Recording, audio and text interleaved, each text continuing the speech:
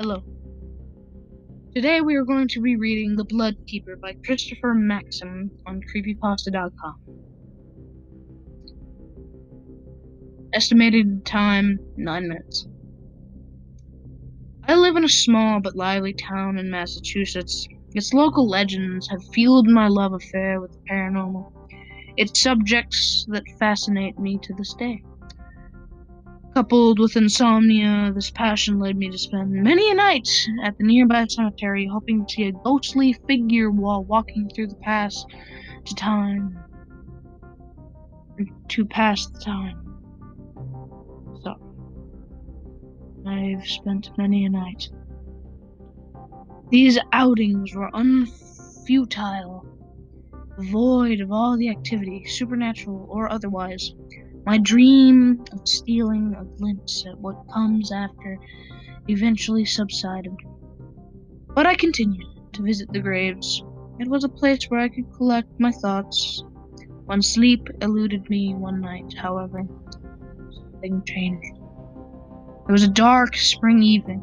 I was bored, couldn't sleep, and felt the need to do something outdoors in the cool night air, as it so often did. The local graveyard called out to me. I obliged, unable to resist the allure of its calming nature. Sometimes I was even tempted to set up camp there and sleep amongst the dead, knowing this would be frowned upon, perhaps morbid. I settled for my walks. There were enough to make me at least somewhat wary of the night's end. After a couple hours there, I decided to one last stroll along the headstones in an attempt to become tired before heading home. Upon starting my walk, I noticed something. There was a light on the groundskeeper's shack. It wasn't like him to be working so late. This wasn't completely out of the ordinary until you factored in the large, gaping hole nearby. Big enough for several caskets. It was a miracle I hadn't fallen into it earlier that night. Curious as to what the old man was up to, I crept over to the shack, making my way into the busted window on its side. What I saw was strange. Inside were 9 men, tattered blue shrouds, partaking in a makeshift feast.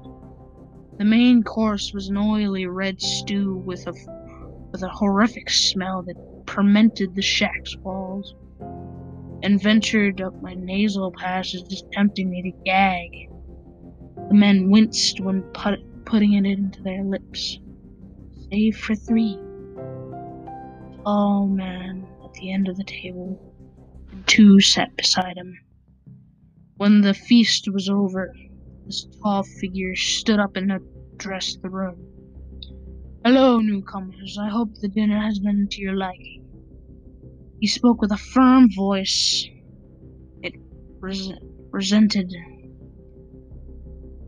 throughout the shack and beckoned him to, even me, to listen. Beckoned. Now that our beliefs are full, Elijah will explain the rules of your impending trial. Listen closely. It seemed the men in the shack were part of a collective known as the Bloodlights. The trail of men spoke of was something akin to the medieval/gladiator sport used to initiate new members. I listened on as Elijah divulged the game's inner workings, fearful but curious. 2 teams were dispersed to the opposite sides of the cemetery, each consisting of 4 members, 3 blood runners and 1 blood baron. The initiates would be the runners, and the tall man's henchmen would act as the barons. There was one more participant to be discussed, the tall man himself. He, blood keeper. Though not on either team, he was the most crucial factor of the game.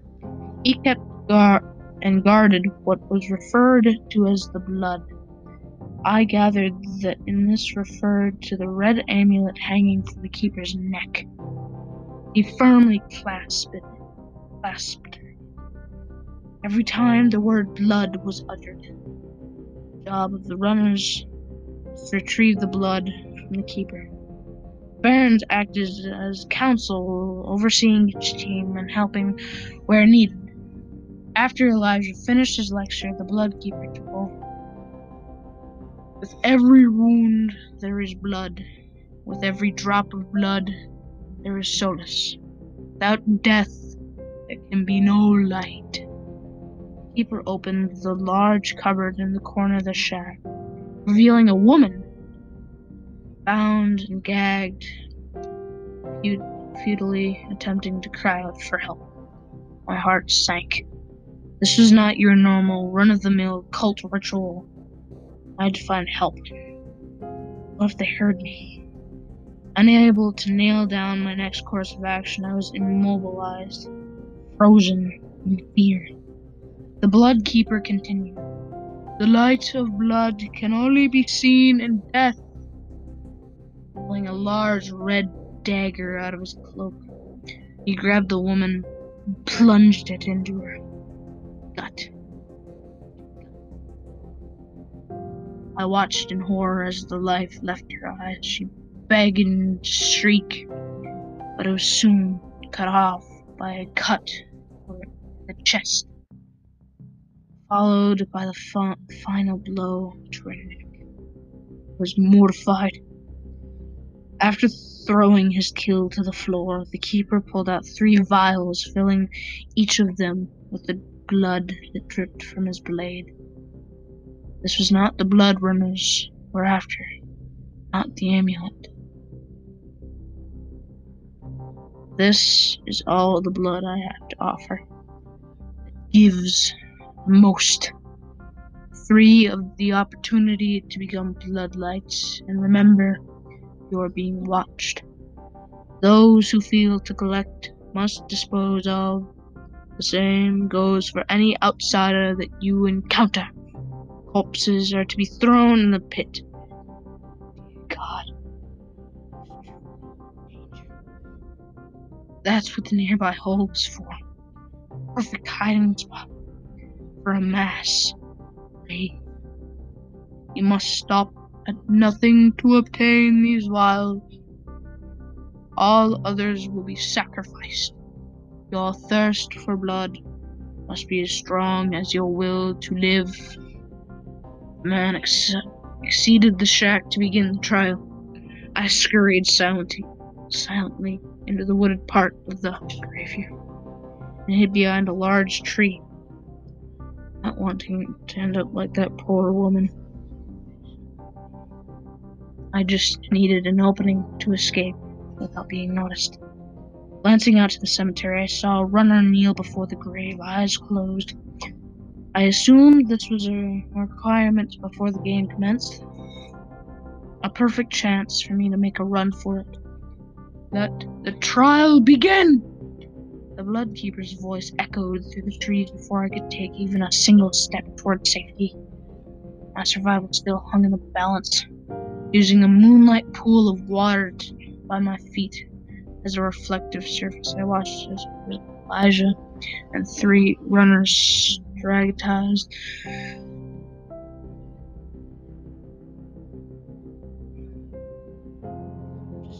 10 yards from my position. My heart was pounding so hard that I was worried that they would hear it. Between the beating in my chest and the conspiracy whispers that filled the forest, my ears were consumed with the unsettling symphony. Just when I couldn't bear another moment, silent cut the brisk night air, with the keeper's dagger piercing that woman's skin.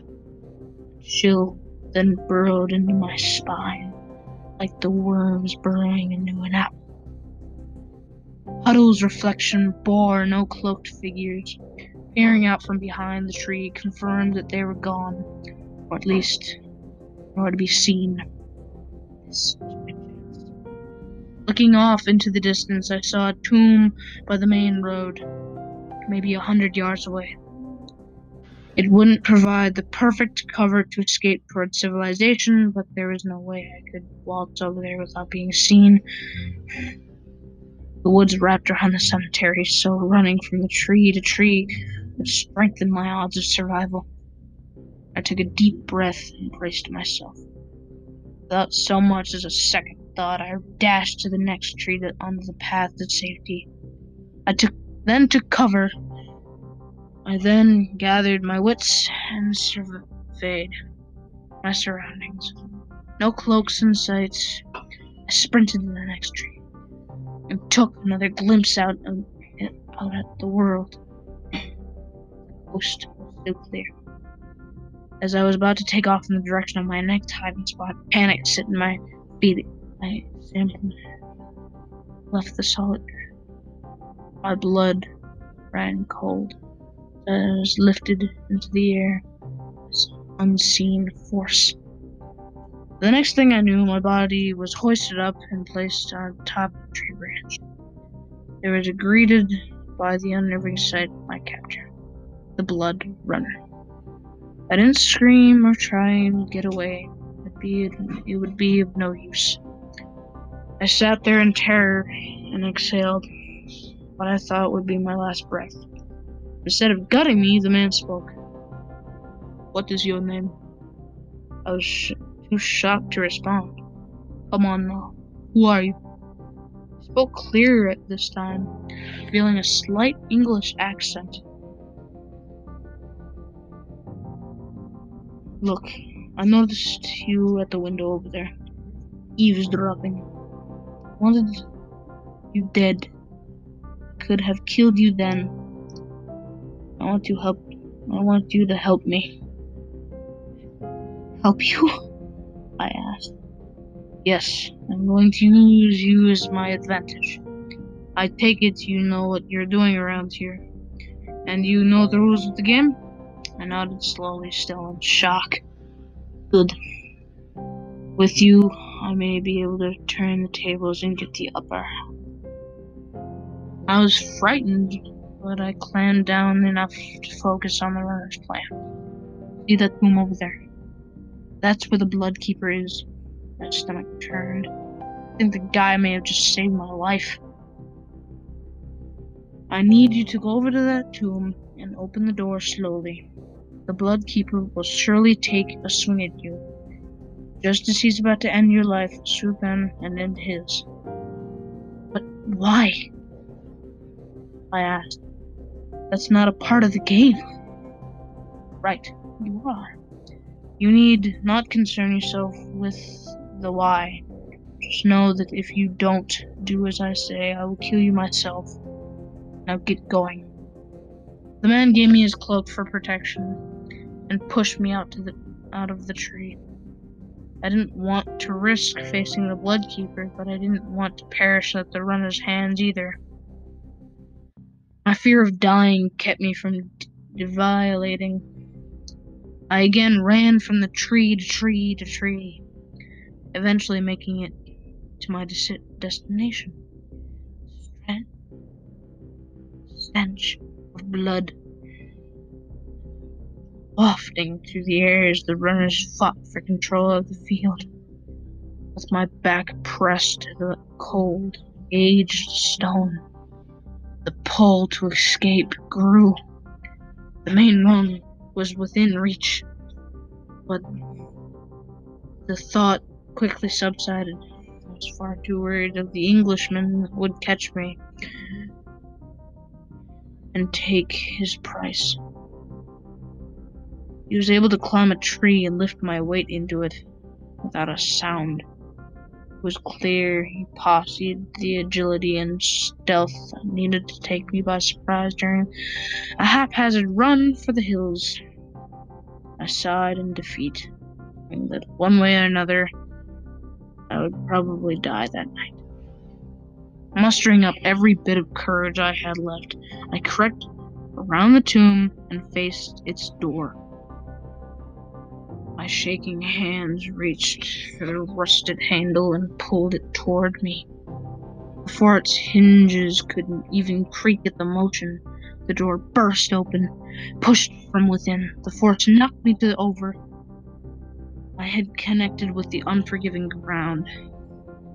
The moments that came after remained fuzzy.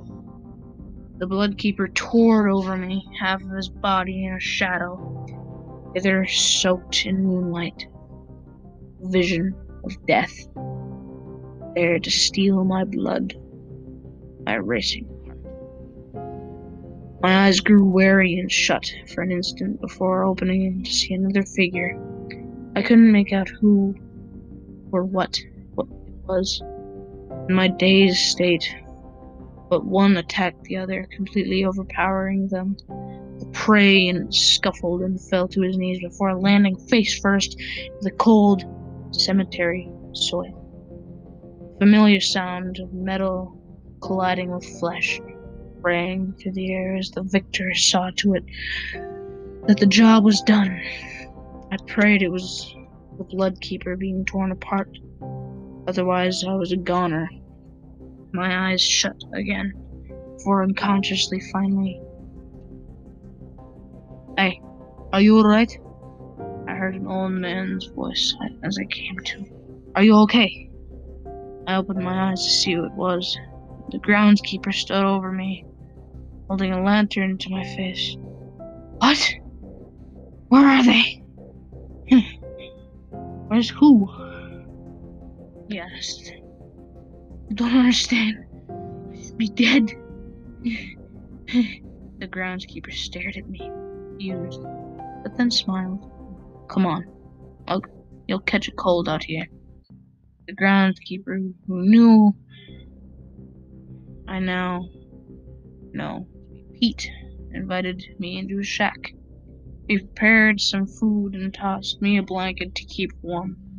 Thankful and in need of an ear to fill, I told him everything, despite how I knew it would sound. I didn't describe the men by their given details, but Pete seemed to know what I was talking about.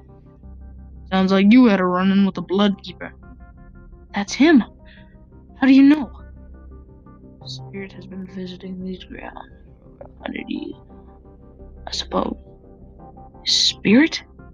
Incredible. It was all haunting? Something I always thought I wanted to experience firsthand." Pete and I talked for a long while. He knew all about the Bloodlights and their dastardly deeds, apparently. A sadistic cult that formed in the 1800s, terrorizing the local community.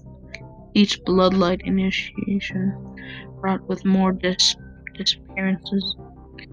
They used the cemetery as a space for their trials, burying casualties and sacrificed at the end of every night. After all, who would look?